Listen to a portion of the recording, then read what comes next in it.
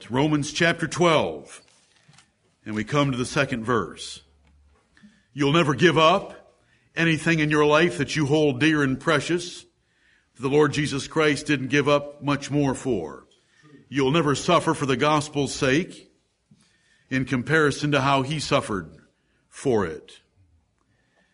You'll never leave anything important in comparison to what he left for it. And what he asks of us to give, as Brother Eric took us through those 4 verses of the first song, he has given far more. Romans chapter 12, beginning at verse 1. I beseech you therefore, brethren, by the mercies of God, that ye present your bodies a living sacrifice, holy, acceptable unto God, which is your reasonable service.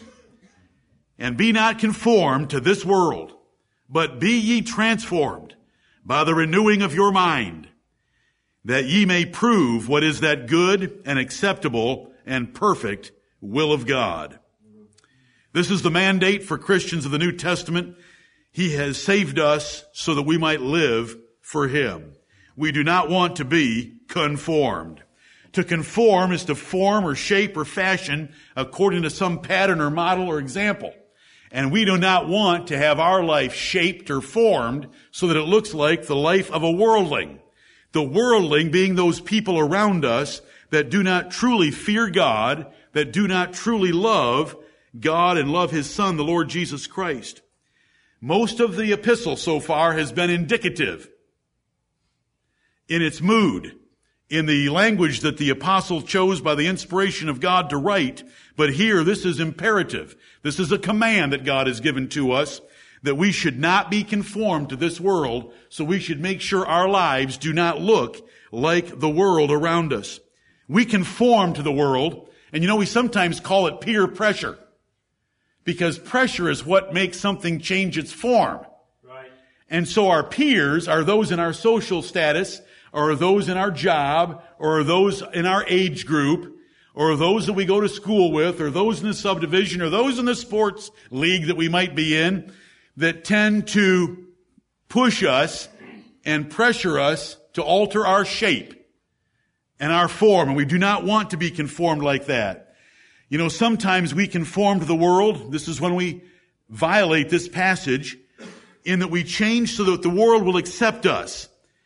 And usually that's peer pressure. We want them to accept us. We want them to approve of us. We want to be one with the boys. We want not to look so weird and different and have them isolate us. And so we're tempted to compromise and to conform our lives to look more and more like them. We want to participate in their goodies and have access to their sins. And so we adjust our lifestyle, and we shouldn't. The world is after you. The text says, and be not conformed to this world.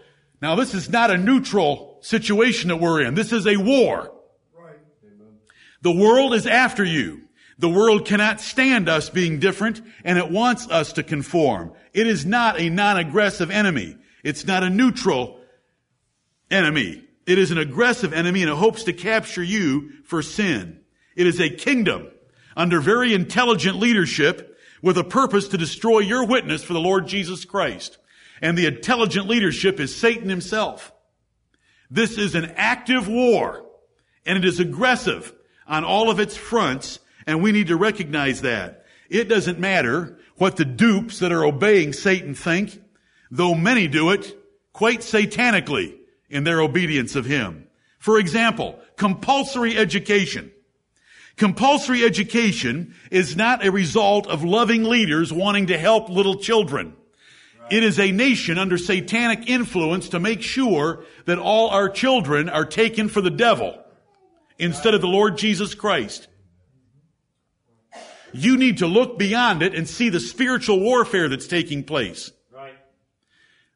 There are spirits that are more organized and better organized than our own military, called principalities, thrones, might, and dominion in the Bible. They are not seen on earth. They are the fallen angels, and they hold rank better than we do. and they follow orders from Satan, who has his own kingdom and is at war against the kingdom of the Lord Jesus Christ. Right. Now, Jesus Christ has won the victory and will formally declare the war over very soon, and we shall be heirs with him and judge angels, including the devil, with him.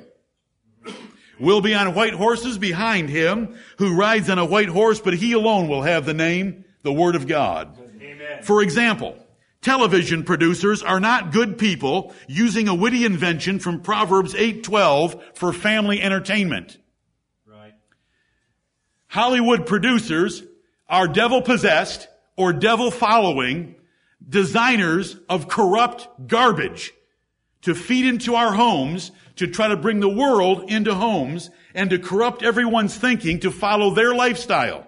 That is why you cannot find a single faith-based production that they have ever put together. If you can find one or two exceptions, I'm going to enjoy explaining to you what an exception means and how it doesn't nullify a rule, but it establishes and proves a rule of what I just said. My generalization is absolutely true. And my generalization is true of 99.9% of everything they've ever produced. They are not innocent men and women using a medium for entertainment just to help people, families have a good time together. They are out to corrupt. That is why they are on the leading edge of corruptions like same-sex marriages and same-sex love affairs on television, because they promote the agenda. They want to sell us. And we are not going to compromise with them, nor are we going to conform with them. We're going to stand against them. They want you like them. They want you liking them. And they want you approving them. But they will hate you, and they do already hate us. But they want us approving them, but they don't approve us. They want us liking them, and they want us like them, but they will never be like us, nor do they like us. Right. True. They are enemies. And we cannot be and we will not be conformed to them. They talk about freedom and rights incessantly, but they have never intended those words for Christians. They intend that for them, that they should be able to do whatever they wish. The ACLU, American Civil Liberties Union, you see them causing trouble all around the nation, but it's always for sin against righteousness. It is not for righteousness against sin. It is not for Bible-believing Christians against Bible-hating pagans. Watch their agenda. Watch where they get involved. Watch their rhetoric. Watch what they do. We're not all friends. We only have the liberties to continue doing what we're doing by the grace of God in this nation. And the Lord's been very kind to us, and let's use that kindness to live for Him, not to be fat, lazy, or spoiled. Lot pitched his tent toward Sodom. Does that fit Romans 12:2? Be not conformed. He got conformed because he pitched his tent toward Sodom. He didn't pitch his tent in Sodom. He pitched it toward Sodom. I have been over the example of Lot so many times, but it is in the Bible for our learning. Jesus Christ himself would say, remember Lot's wife. She was corrupted because he bought a house in a subdivision where he should have bought a house somewhere else. And it corrupted him. And it corrupted his family. It corrupted his wife. It corrupted his 5 daughters. 3 of his daughters were allowed by his corrupt conduct to marry boys of the city of Sodom. So that the 10 of them were one mess when the Lord Jesus Christ sent 2 angels into that city to burn it up. We don't want to be conformed. And it starts out in an incremental step. Many decades ago, I preached a sermon entitled Incremental Compromise, because it takes one little step, then another little step, then another little step, and pretty soon you are living outside Sodom, but then you're living inside Sodom. Then you're engaged in city council of Sodom, which Lot was. Then your daughters are marrying their sons, and then your family is ruined. It's incremental compromise, and it starts by pitching toward Sodom. And we don't want to conform at all toward this world. Right. We want to hate this world. We want to hate their music. We want to hate their entertainment. We want to hate their philosophy. We want to hate their thoughts. We want to take a stand on the Bible against them. And this mandate for us demands it. Be not conformed. to this world. The world hasn't changed. It hasn't changed. As soon as Adam and Eve sinned, the violence between the righteous and the wicked was evident. As soon as Adam and Eve sinned, what did Adam do? Blame his wife. There is animosity bubbling and boiling in the hearts and souls and minds of the wicked. What happened to the first two boys born into this world? Was it because they had bad influence on the playground at school? Cain and Abel. Was it because they played violent video games? What happened to Cain and Abel? One was righteous and one was wicked, and it's been that way ever since. And the hatred and the violence and the commitment to war is deep and it's passionate and it is perpetual. And we have been chosen for the other side. Thank you, blessed God. To be a friend of this world is to be the enemy of God. I've preached that so many times, and I hope that we live it. And we despise the world and what it does and tries to do to us. Consider the indignant answers you would have had to questions you would have asked Lot or his family before he pitched his tent toward Sodom.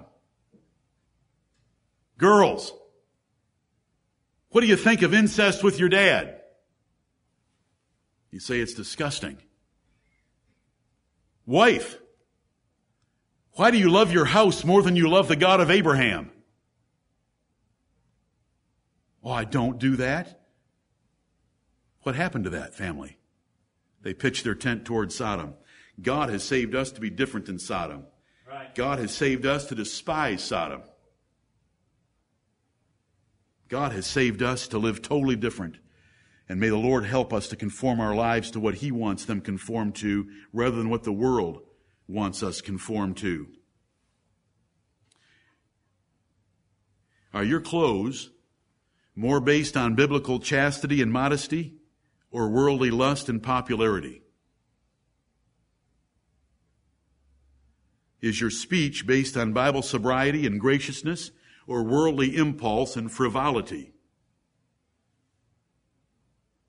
Do you outwork everyone in the job like the Bible teaches, or do you pace yourself like most? Does your marriage reflect only one standard deviation away from the world rather than God's high duty? You say, I'm different than the world. I'm a standard deviation away from the world. If you don't know what that means, don't worry about it. Or does your marriage reflect the godly standard that the Bible gives? Right. Do you use bodily exercise for the same reasons they do? Do you use their music and for the same reasons they do? Do you use their entertainment for the same reasons they do? Then you've been conformed to the world. God save us right now.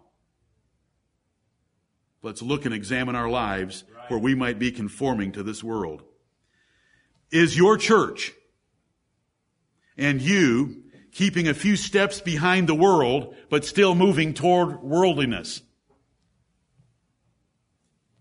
Being definitely different from the world, but moving away from holiness is sinful conforming. Are you proud as parents that your children are not dope dealers,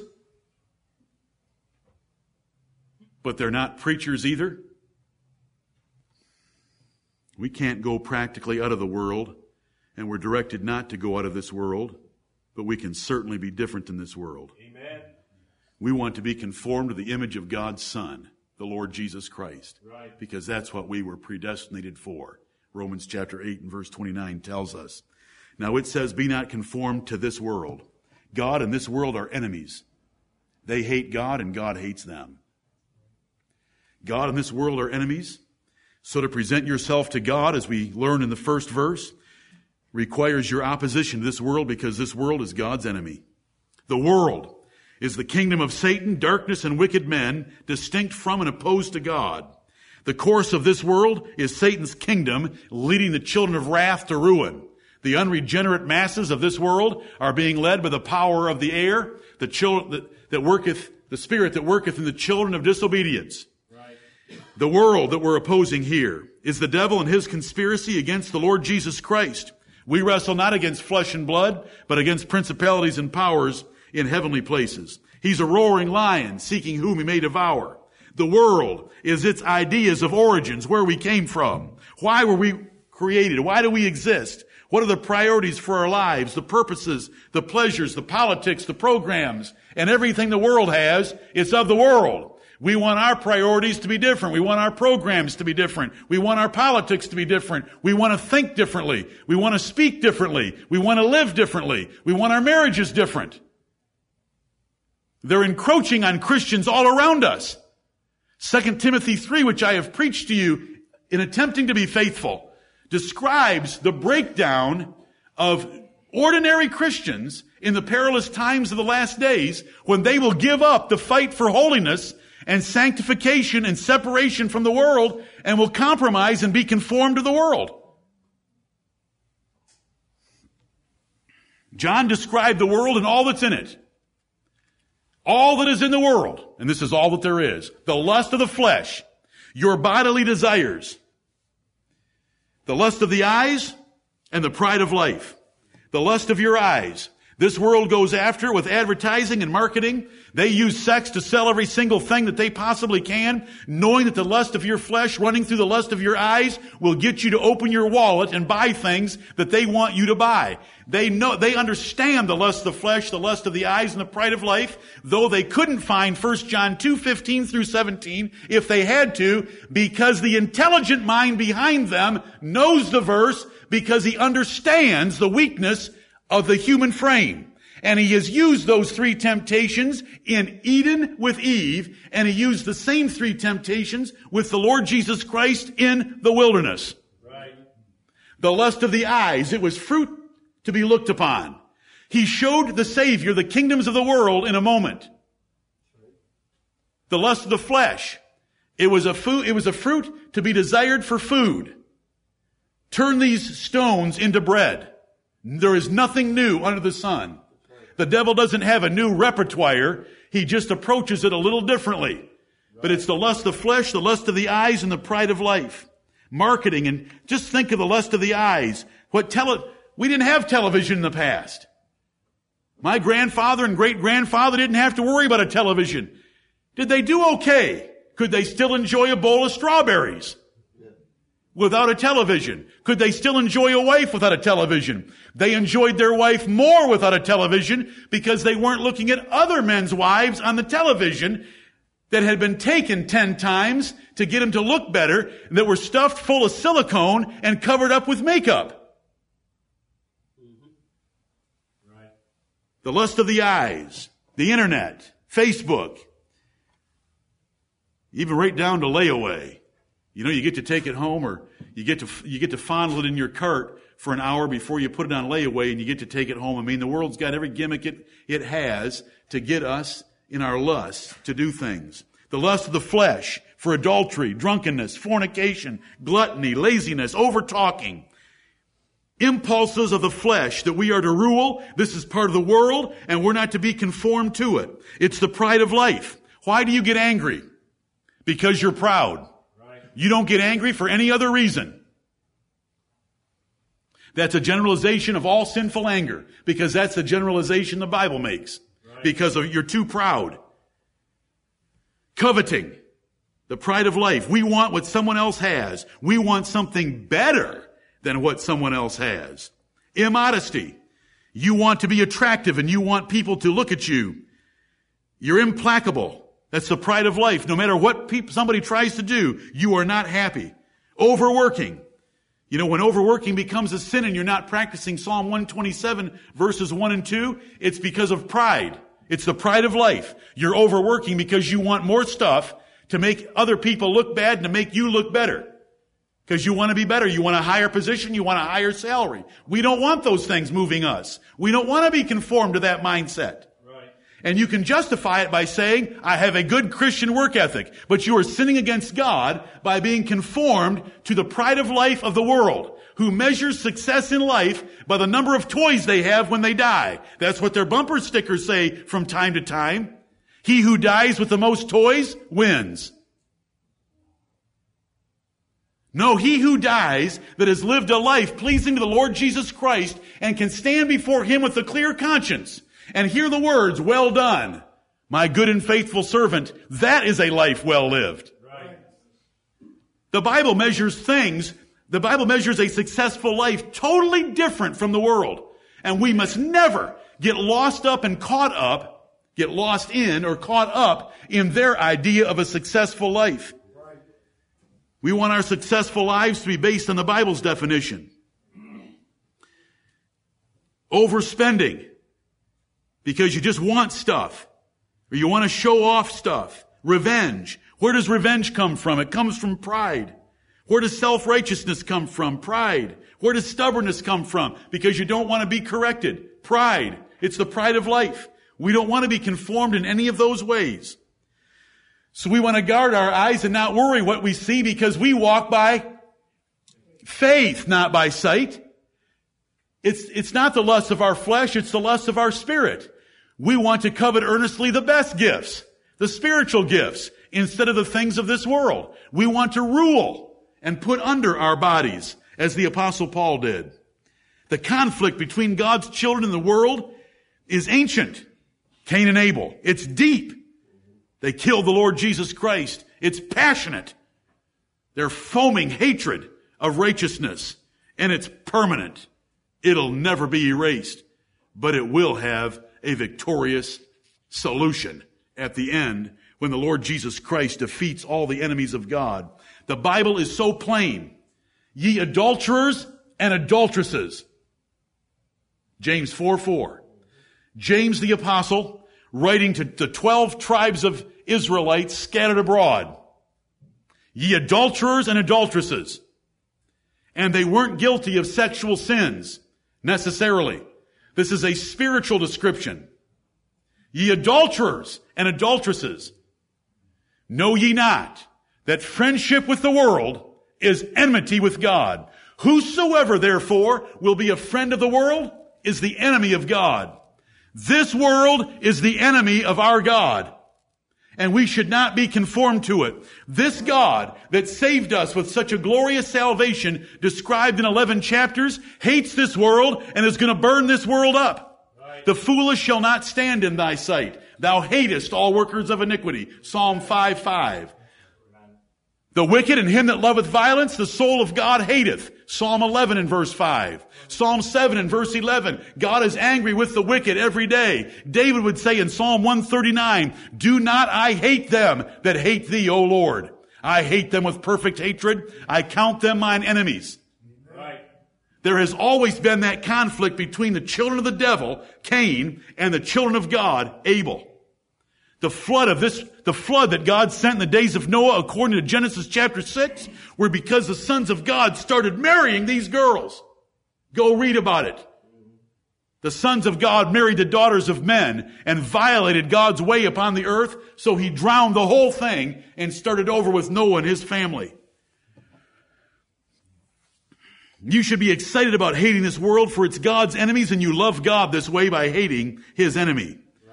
If being a friend of the world is to be the enemy of God, then to hate this world and to not be its friend is to show our love of God and to be his friend. While the language of whoring is usually applied to idolaters, in James 4:4 it's just applied to those that are a friend of the world. That's why James wrote the words, ye adulterers. What adultery? Spiritual adultery. Right. We're flirting with God's enemy. God's finding us in bed, if you will, let me use that little expression, with his enemy. So we want to hate the world and all that it stands for in the way of moral issues. We're adulterers. We're spiritual adulterers. We're flirting with God's enemy.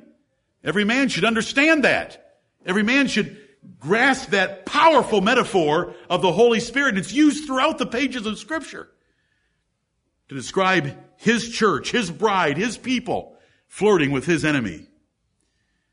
This enemy is so deep-seated, it started in Genesis chapter 3 and verse 15, where God told Satan and the woman that there was going to be enmity between their respective seeds.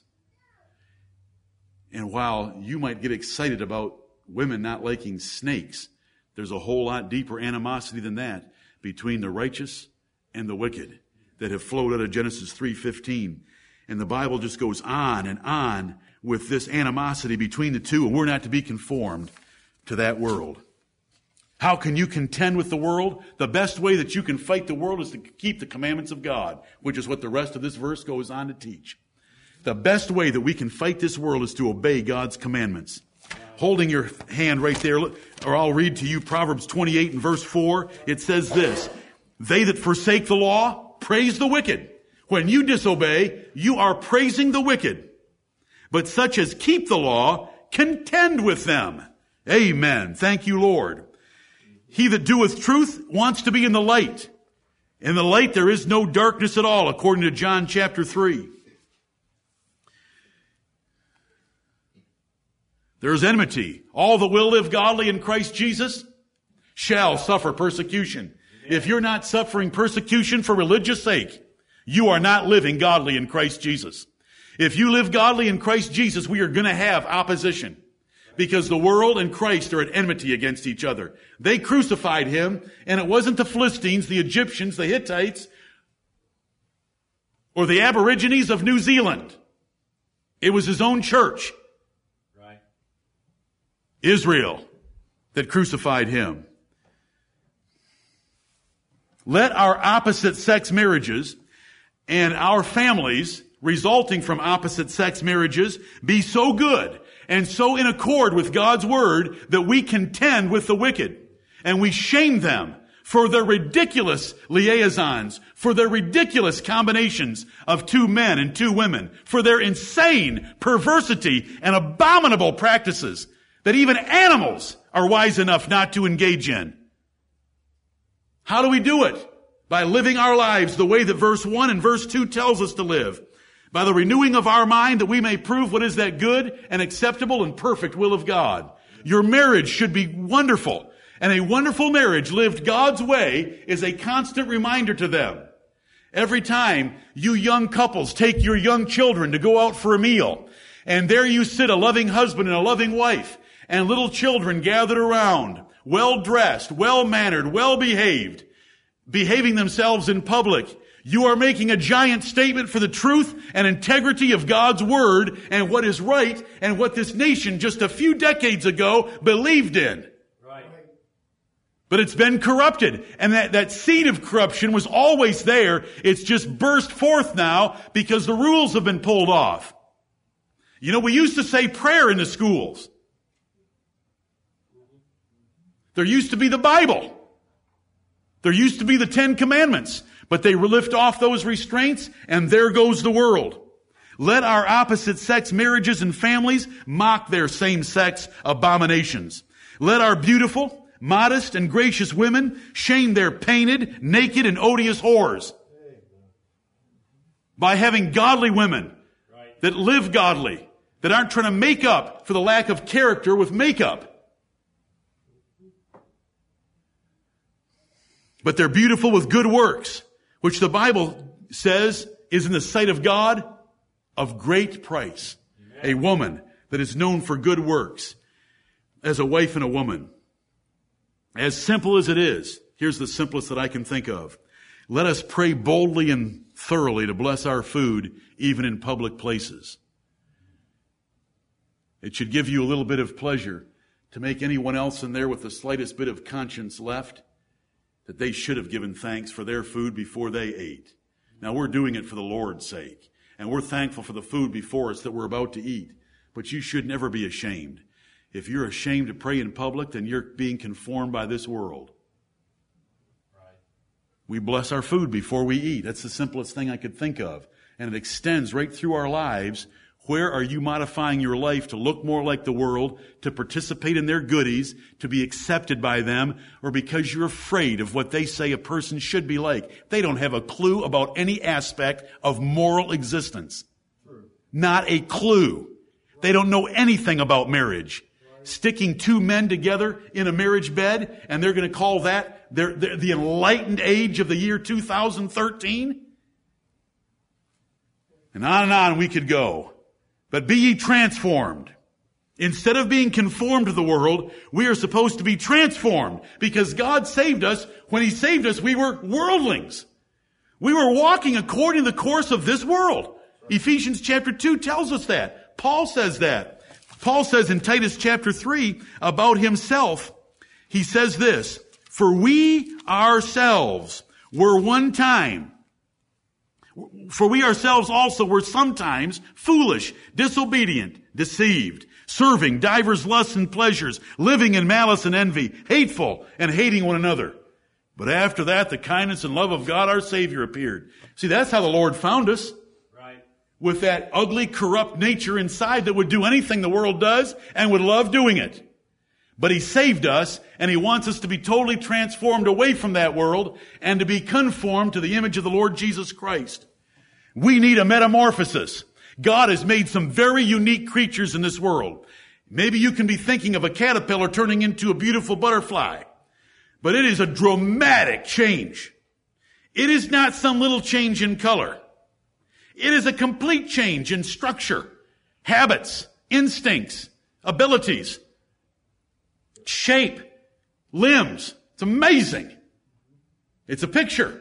We want to be transformed. Just like a caterpillar becomes a butterfly. We want to be transformed to be conformed to Christ and look like the Lord Jesus Christ. It's the educational process of conversion that does this. As we learn more and more of what God wants for us, we put it into practice. He's given us the regenerate heart and the regenerate mind that wants to do it. Now we should choose to do it. And so it's a daily effort to put off the old man, that is the one that lives like the world that we had before we were saved, and to put on the new man, which was given us by the Lord Jesus Christ, and live that way. Right. And it's a daily war. The world wants us to keep the old man on. See, we've got an old man. The old man loves the world, and the world loves the old man. The old man loves the things of the world, and the world likes to offer the old man all of its things, and we get distracted and pulled astray and run off into a ditch with it. But we've got to put on the new man. And it's what this verse is telling us to do. Be not conformed to this world, but be ye transformed. Consider some examples of how your family and you can be transformed different from this evil world. The world lives by what it sees and feels. We live by what we believe that is out of sight. Right. Listen, the world is so ignorant and stupid that if they can't see it, they can't believe it. The most important things in the universe can't be seen, so they have already made a choice in their ignorance and stupidity and rebellion that they are going to deny the existence of the most important things so that they can believe the existence of the least important things. And that's what you can lay your eyes on. If you can lay your eyes on it, then it requires a physical existence, which is really trash. Because our God and the things that He makes are invisible. You know, there's angels in this room right now that have greater power than any standing army in this world and could defeat any standing army in this world in 1 second. One angel by himself. And they're invisible. The most powerful beings that we know about are in this room right now, and you can't see them. But see, the world says they don't exist because I can't see them. Mother Teresa's their angel because they can see her. And so they're just all confused. And so we can be transformed away from the world just by going through all kinds of different things. We look for Christ's glorious appearing. That's the next big event that we want to be looking for, Jesus Christ coming back. And we want our families to be looking for that. What are they looking for? The next iPhone. What's the next iPhone for? For Apple to rip you off. That is why there is another iPhone. It is for Apple to rip you off by making you discontent with the Apple that they now tell you is outdated and obsolete. See, I learned this before Jobs was even born. Because Detroit was a master at it. Planned obsolescence in automobiles. Bring out a new automobile model with little buttons to push on it that the previous model didn't have. So that you would be discontent with the vehicle that was serving you quite well. They're looking for stuff in this world. They're looking for stuff they can get their hands on. They're looking for stuff they can get their eyes on. We want to be looking for what we can't see. It's the most important event that's going to come, and it's not the unveiling of a new iPhone. Right. It's the Lord Jesus Christ coming. But you know, we have this old man, we have this flesh, and we have the world marketing and advertising this stuff, constantly bombarding us with it. And everywhere we go, people are pulling out and flipping their little flip phones and playing around, and I've got to have one. You know what we've got to have? We've got to have a righteous and a holy life. When we meet the Lord Jesus Christ, He'll say, well done. Right. That's what we've got to have. And we can only get it by being transformed away from this world. Our affection is on glorious things above. Their affection is on this dying earth. They deny the existence or relevancy of God. Let us see and praise God in every part of our lives. I'm sorry if I jarred your senses with my strawberry illustration, but I want to see God in everything. I can't believe crepe myrtles. I want somebody to tell me, those 14-foot stalks of corn in Iowa, how many weeks does it take for them to do that? Because I want to know how many inches a stalk of corn can grow in a day. Because when I look in my backyard one morning, it is significantly different than the previous morning. And you say, why are you off on agriculture again? I just want to see God in everything. They don't want to allow God anywhere. I want Him everywhere. And so, sunshine and mud make strawberries. And to make the strawberries sweeter, you need a different kind of mud. I know you wish I was recorded all the time. They are petrified by death and any thought of the afterlife. We should be excited by death. Amen. And the opportunity to depart to something far better. Right. Now listen, I have the same flesh you have. Is there part of you right now saying, I don't know if I can get excited about death? The Apostle Paul said it is far better to depart than to be here. Right. What's wrong with him? No, okay, nothing. Then something's wrong with us. Right. If we got our perspective in the right place. And do you know the only way you can get your perspective in the right place is to follow these two verses. In the light of God's mercies and all He's already done for us, what do you think He has in store for us? Do you think you're going to be disappointed when you get to heaven and want to go to the merchandise return counter and give back eternal life? The Bible doesn't even say much about it, because what could He say to you that you would understand? So 1 Corinthians 15, that some of you are memorizing about the body that we're going to get, he explains it as close as you're going to get to knowing what it's like. He just makes a lot of contrast. It's going to be superior to this one by every measure. Right. Being transformed. They emphasize the physical that has so little value. Let us value godliness that has such great value. They emphasize academic education of little value. Let us value character and spiritual. While they rebel against and ridicule authority, let us honor all authority and be thankful. While they stress self-love, let's make sure that we stress loving others. Right. What's the greatest love of all, according to Whitney Houston, or her albums? What's the greatest love of all in the opinion of the world? Your self-love, loving yourself. That is the worst love in the Bible. Right. That is the worst possible love. That is the most destructive love you could ever have, is to love yourself. First love is God's love toward us. Second love is our love toward God. Third love is our love toward others. And then when you're done with loving everyone else, including your enemies, then the leftovers are for you.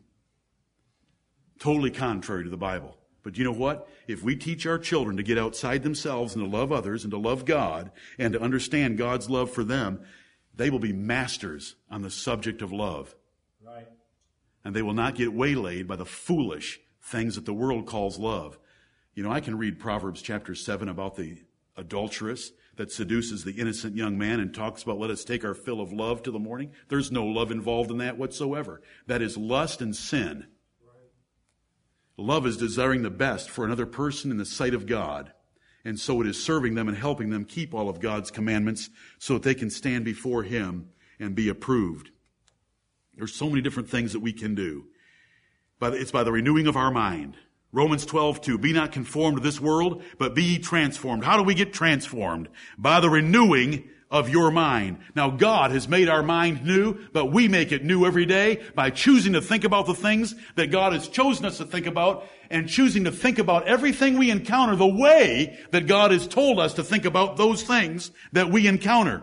God the Holy Spirit regenerated us and gave us a new man. But Ephesians chapter 4, when it talks about that new man that is inside us and is created in righteousness and true holiness, it tells us that we need to be renewed in the spirit of your mind. Right. Ephesians 4:23. Right. When the book of Ephesians takes chapter 2 to describe being quickened, those Ephesian saints were born again. That's what chapter 2 is all about. But when it gets to chapter 5, and I had a young man in this church a number of years ago preach on Ephesians 5:14, where it says, "Awake, thou that sleepest, and arise from the dead." Now wait a minute. I thought being quickened from the dead took place in chapter 2, and it was by God's grace in regeneration. It was. But there is another rising from the dead that we need to do every day. Have you ever said to yourself, "I just feel dead"? Well, then you understand the metaphor that the apostle's following, and sometimes we're dead spiritually. We need to revive ourselves. The Lord's already regenerated us, but we need to put that living new man on. The Lord's already given us light and brightness, and He woke us from the sleep of death, but we're supposed to awake to righteousness in Ephesians chapter 5. And that's why I'm preaching right now, is to wake you up and to realize that this epistle of Romans, and you can like the first 11 chapters, or you can say that the 8th chapter is your favorite chapter in the Bible, but all of it is worthless if you're not going to live for Him. Right. As far as you knowing it, it's worthless. Listen, God's going to do and has done the first 11 chapters whether you believe them or not. But for that to have an effect in your life here, you need to keep the 12th chapter, and we're in the 2nd verse right now. And you need to renew your mind. Make your mind new so that you are thinking things the way God wants you to think them. Regeneration did not make David sanctifying choices to get every unbeliever and froward person out of his house. Right. Regeneration gave him the conviction to do that, and then David, being a great man of God, did it, which Stephen gave to us last Lord's Day. Right. Regeneration does not fully instruct the mind. It convicts us to want to do what is right. So when John the Baptist preached in Luke chapter 3, 3 different groups of people came to him and said, after he had said, "Ye serpents, what are you doing here at my baptism? Bring forth some fruits meet for repentance." Right. 3 groups stood up immediately in line and said, "What shall we do?" The people, the publicans, and the soldiers stood up and, "What should we do?" And he told them. "What should we do?" And he told them. See, regeneration gives us the desire to ask, "Lord, what wilt thou have me to do?" And what will the Lord do when somebody says, "What wilt thou have me to do?" He'll give us the Bible to tell us what we ought to do. Right. Regeneration didn't burn the books of witchcraft in Acts chapter 19. Right. Regenerate saints being told that witchcraft was wrong and opposed to God and deserved to die caused them to bring their books out of their closets and homes and to burn them before all men, and the price of those books was valued at 50,000 pieces of silver. Those are real conversions. Right. See, conversions in the Bible change lives. What's my job as a minister? 2 Corinthians chapter 10 says that you and I are at war. Right. And this warfare is not a carnal warfare, it's a spiritual warfare. And I'm supposed to pull down every imagination and thought that you have and bring it into captivity to the obedience of Christ. Right. And I better be of a mindset about it that I'm going to revenge any disobedience. That's what 2 Corinthians 10, 4 through 6 says. And that's why we get rid of church members from time to time, because they don't want to live a Christian life. That's the warfare that we're under. You know, if you say to me, "Well, you're just preaching that because you're the pastor," you have no idea how much I was sitting where you're sitting, and I had someone else doing this to me, and that I could go home and have the simplified, singlified life of just taking care of my family. But that's what the Bible teaches. It's warfare. I bring the Word of God to bear against you. It's a fire and it's a hammer. I want to burn and I want to crush anything wrong in your life. And at the same time, I'm burning and crushing me, because I'm up here preaching to you and have my own mind and my own conviction taking place at the same time. And I had it in preparing every sermon that I bring to you. Lord, have mercy upon all of us, speaker and hearer alike. You need to install a complete new mindset. That's why we love verses like Psalm 119, verse 128. Therefore I esteem all thy precepts concerning all things to be right, and I hate every false way. That is David. I want every one of you to love that verse and to live by that verse. Amen. I esteem all thy precepts, 31,101 verses, all thy precepts concerning all things, what I watch, what I listen to, how I wear my clothes, and how long my hair is. Oh, did I get the ire of a woman recently by just slipping into one of my proverb commentaries, the short little expression about the world liking short hair and short skirts on women is something chic.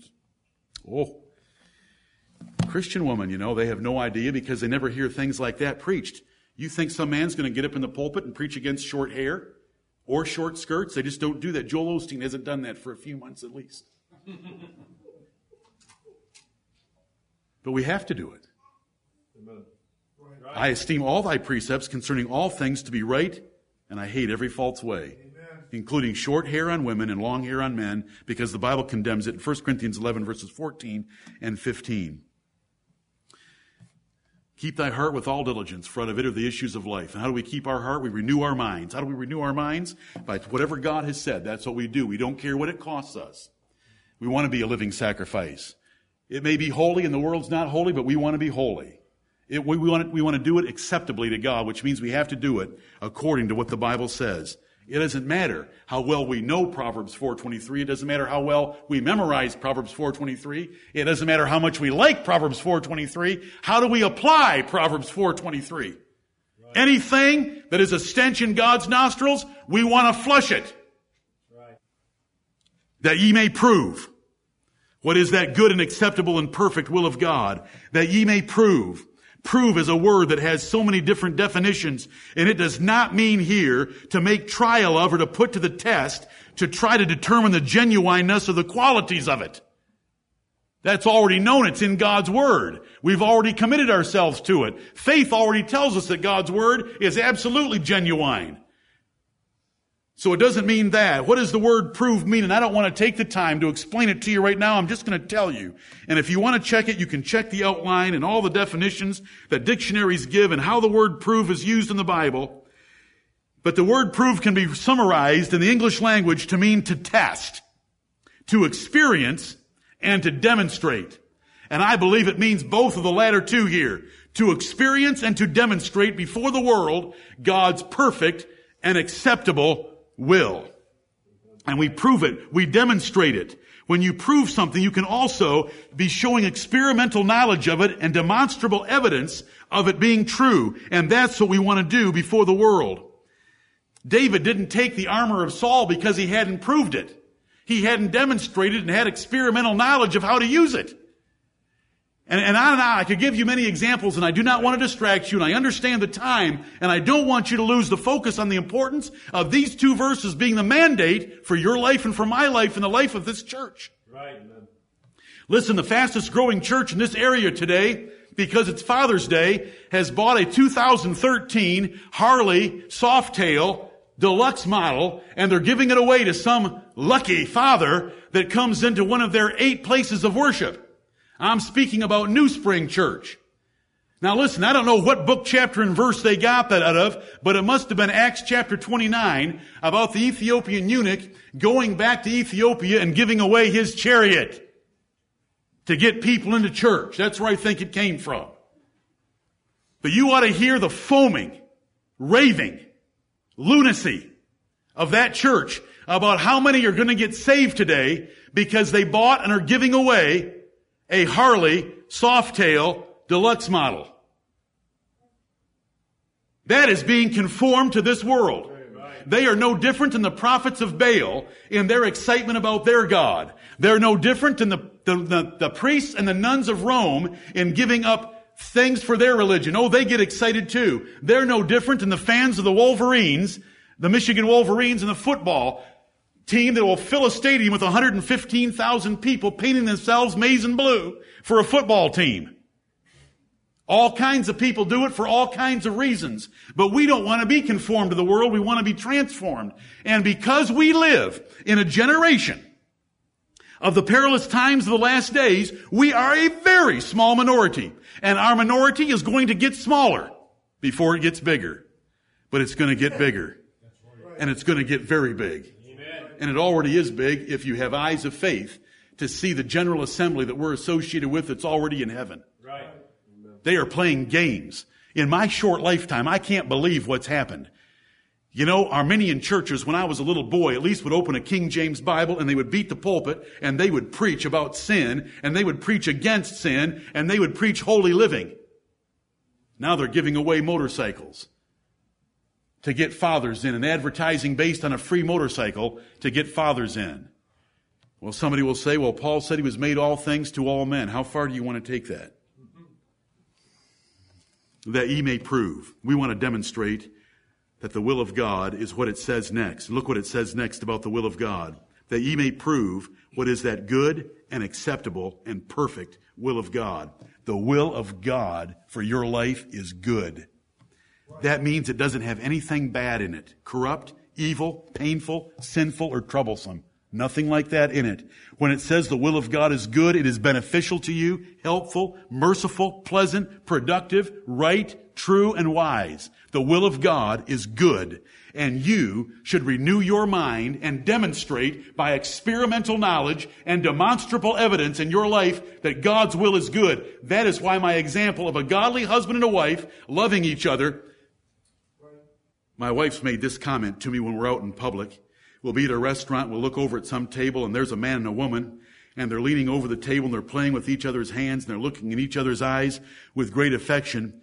And she says to me, they must not be married. Isn't that sick? Yes. Is it generally true? Yeah. Pitiful. Yeah.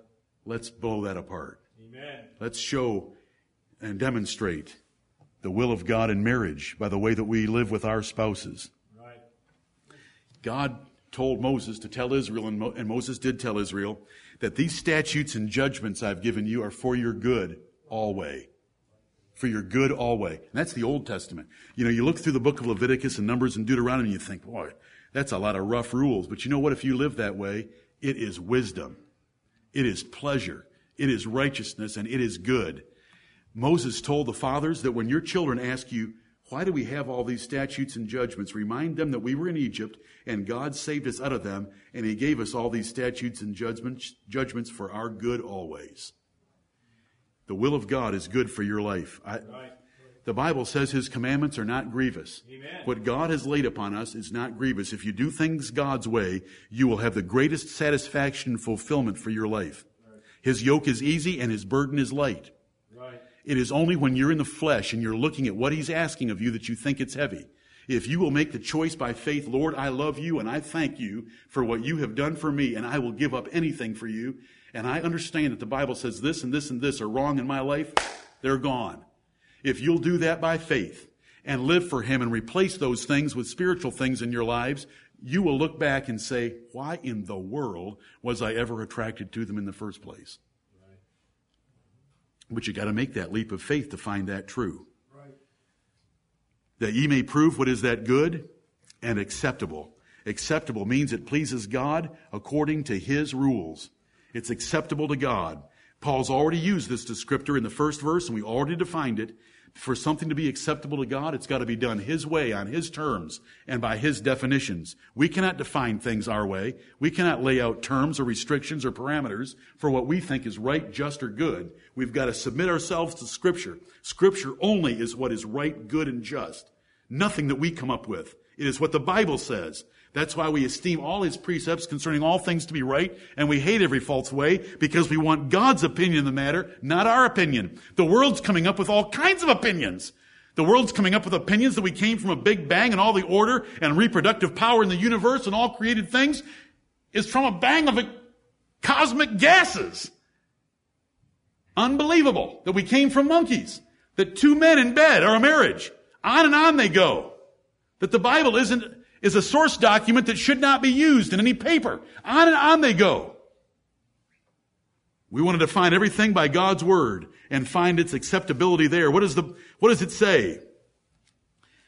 We ought to be thankful saints, because that's acceptable to God's will. Right. In everything give thanks, For this is the will of God in Christ Jesus concerning you. You can know something, that giving thanks is very acceptable to God. That is the will of God for your life in Christ Jesus. Amen. To be thankful. Amen. Neither filthiness, nor foolish talking, nor jesting, but rather giving of thanks is what should characterize our speech. The Bible says all this. You'll be happier if you're being thankful all the time. Instead, Americans whine all the time and complain all the time. They do often, and we have more than any nation has ever had in the history of the world. We're blessed abundantly. But this is the acceptable way of showing, this is the acceptable will of God that we ought to demonstrate by experimental knowledge and demonstrable evidence in our lives by practicing it. Show it to others. That's how we prove it. That ye may prove by demonstrating it. What is the good and acceptable and perfect will of God? It's perfect. It's not incomplete. It has no confusion. It has no defect, inadequacy, or ignorance in it. It is consistent. It is finished. It is proportionate. It is sufficient. And it is thorough for our entire lives. And we should demonstrate that. We have the answer to every part of life in the Word of God. And God has saved us as His children and given us this manual of what He's done for us and what we can do for Him for our good always. It is when we leave this Word that we find disappointment in our marriages, disappointment in our souls. All the answers are right here. We want to demonstrate it to the world. We want to be conformed to Christ and to the Apostle Paul. We want to be transformed away from the world. We don't want to be like the world. We want to be like Christ. And we want to demonstrate that the will of God is good and acceptable and perfect in every part of our lives. It answers everything. It tells us how to work on the job. It tells wives how to work at home, and it tells them when to go to bed. And you heard that this morning from Psalm 127, verses 1 and 2. The Bible addresses everything. Amen. It addresses your spirit. It addresses your attitude. It addresses music. It addresses hair length. It addresses clothing. It addresses bodily exercise. It addresses everything. And let's demonstrate it to the world. God has saved us to be His children. We are a microcosm within this world of God's children. We are brethren with the Apostle Paul and those that have gone before us, and let's live like it. And it's the will of God. Right. The will of God here is much more than trivial items like your job, your profession, your spouse, your car, your house. You know, we call all those things the will of God. That's not the will of God here in Romans 12, 1 and 2 at all. The will of God here is that righteousness and holy living that is taught from cover to cover in the Bible. And much of it's taught right here in Romans chapter 12 in all those short little expressions that are coming up in the next few weeks. Fervent in spirit. I hope I've been so today, and I hope that you are right now. Fervent in spirit. There's only one way to serve this King. Fervent in spirit. He deserves fervency in spirit. He could go and pray all night for your soul. Can you show Him some fervency in spirit? And so we'll go through Romans 12 and see the will of God right in this chapter listed for us in some very short phrases impacting all different parts of our lives and how we can live for Him as the children of God in a condemned and wicked world. What doth the Lord require of thee? 1,000 rams, 10,000 rivers of oil, your firstborn, the fruit of your own body, your own children. That's what pagan gods want. They want child sacrifice. What does our God want? To do justly, love mercy, walk humbly. 3 things there, a few things in Romans 12. He wants us to be conformed to His standard of what is a good life. He saved us. He saved us for a purpose. He saved us to have children that look like Jesus Christ. Jesus Christ is going to own us as brethren soon. I've said all these things today. This is the mandate for how Christians are supposed to live. This is the mandate for our religion. Amen. You like Romans 8? You like Romans 11? You like Romans 9? You like appealing to Romans 9? Just make sure you understand its place. In Romans 1 through 11, God was declaring what He has done for you. In Romans 12 through 16, He is appealing to you about what you're going to do for Him. And He's told you what He wants you to do. And it's, at break time, we were wondering if Paul writing, which is your unreasonable service, if he was being sarcastic. Because to even put it in words like that doesn't even seem fair. Because after 11 chapters of what God has done for us, it is obvious we should do these things and more for him. He deserves all that we could possibly give him. And these things that he's asking of us actually lead to us having better lives here, better lives there, and pleasing him. It's win-win-win if we do things the Lord's way. No one wants to do this today. And to the degree that you don't want to do this, and to the degree that you don't like this sermon, it's a reflection and a symptom of the times that we live in. But it is not a symptom that you should allow to exist. Right. And you should turn your laughter and your happiness into mourning and fasting for you to be convicted by these two verses that we live our lives this way as the children of God in this wicked and corrupt world, generation and nation in which we live. Let's be lights that shine for the glory of God and his Son, Jesus Christ. May the Lord bless the preaching of his word.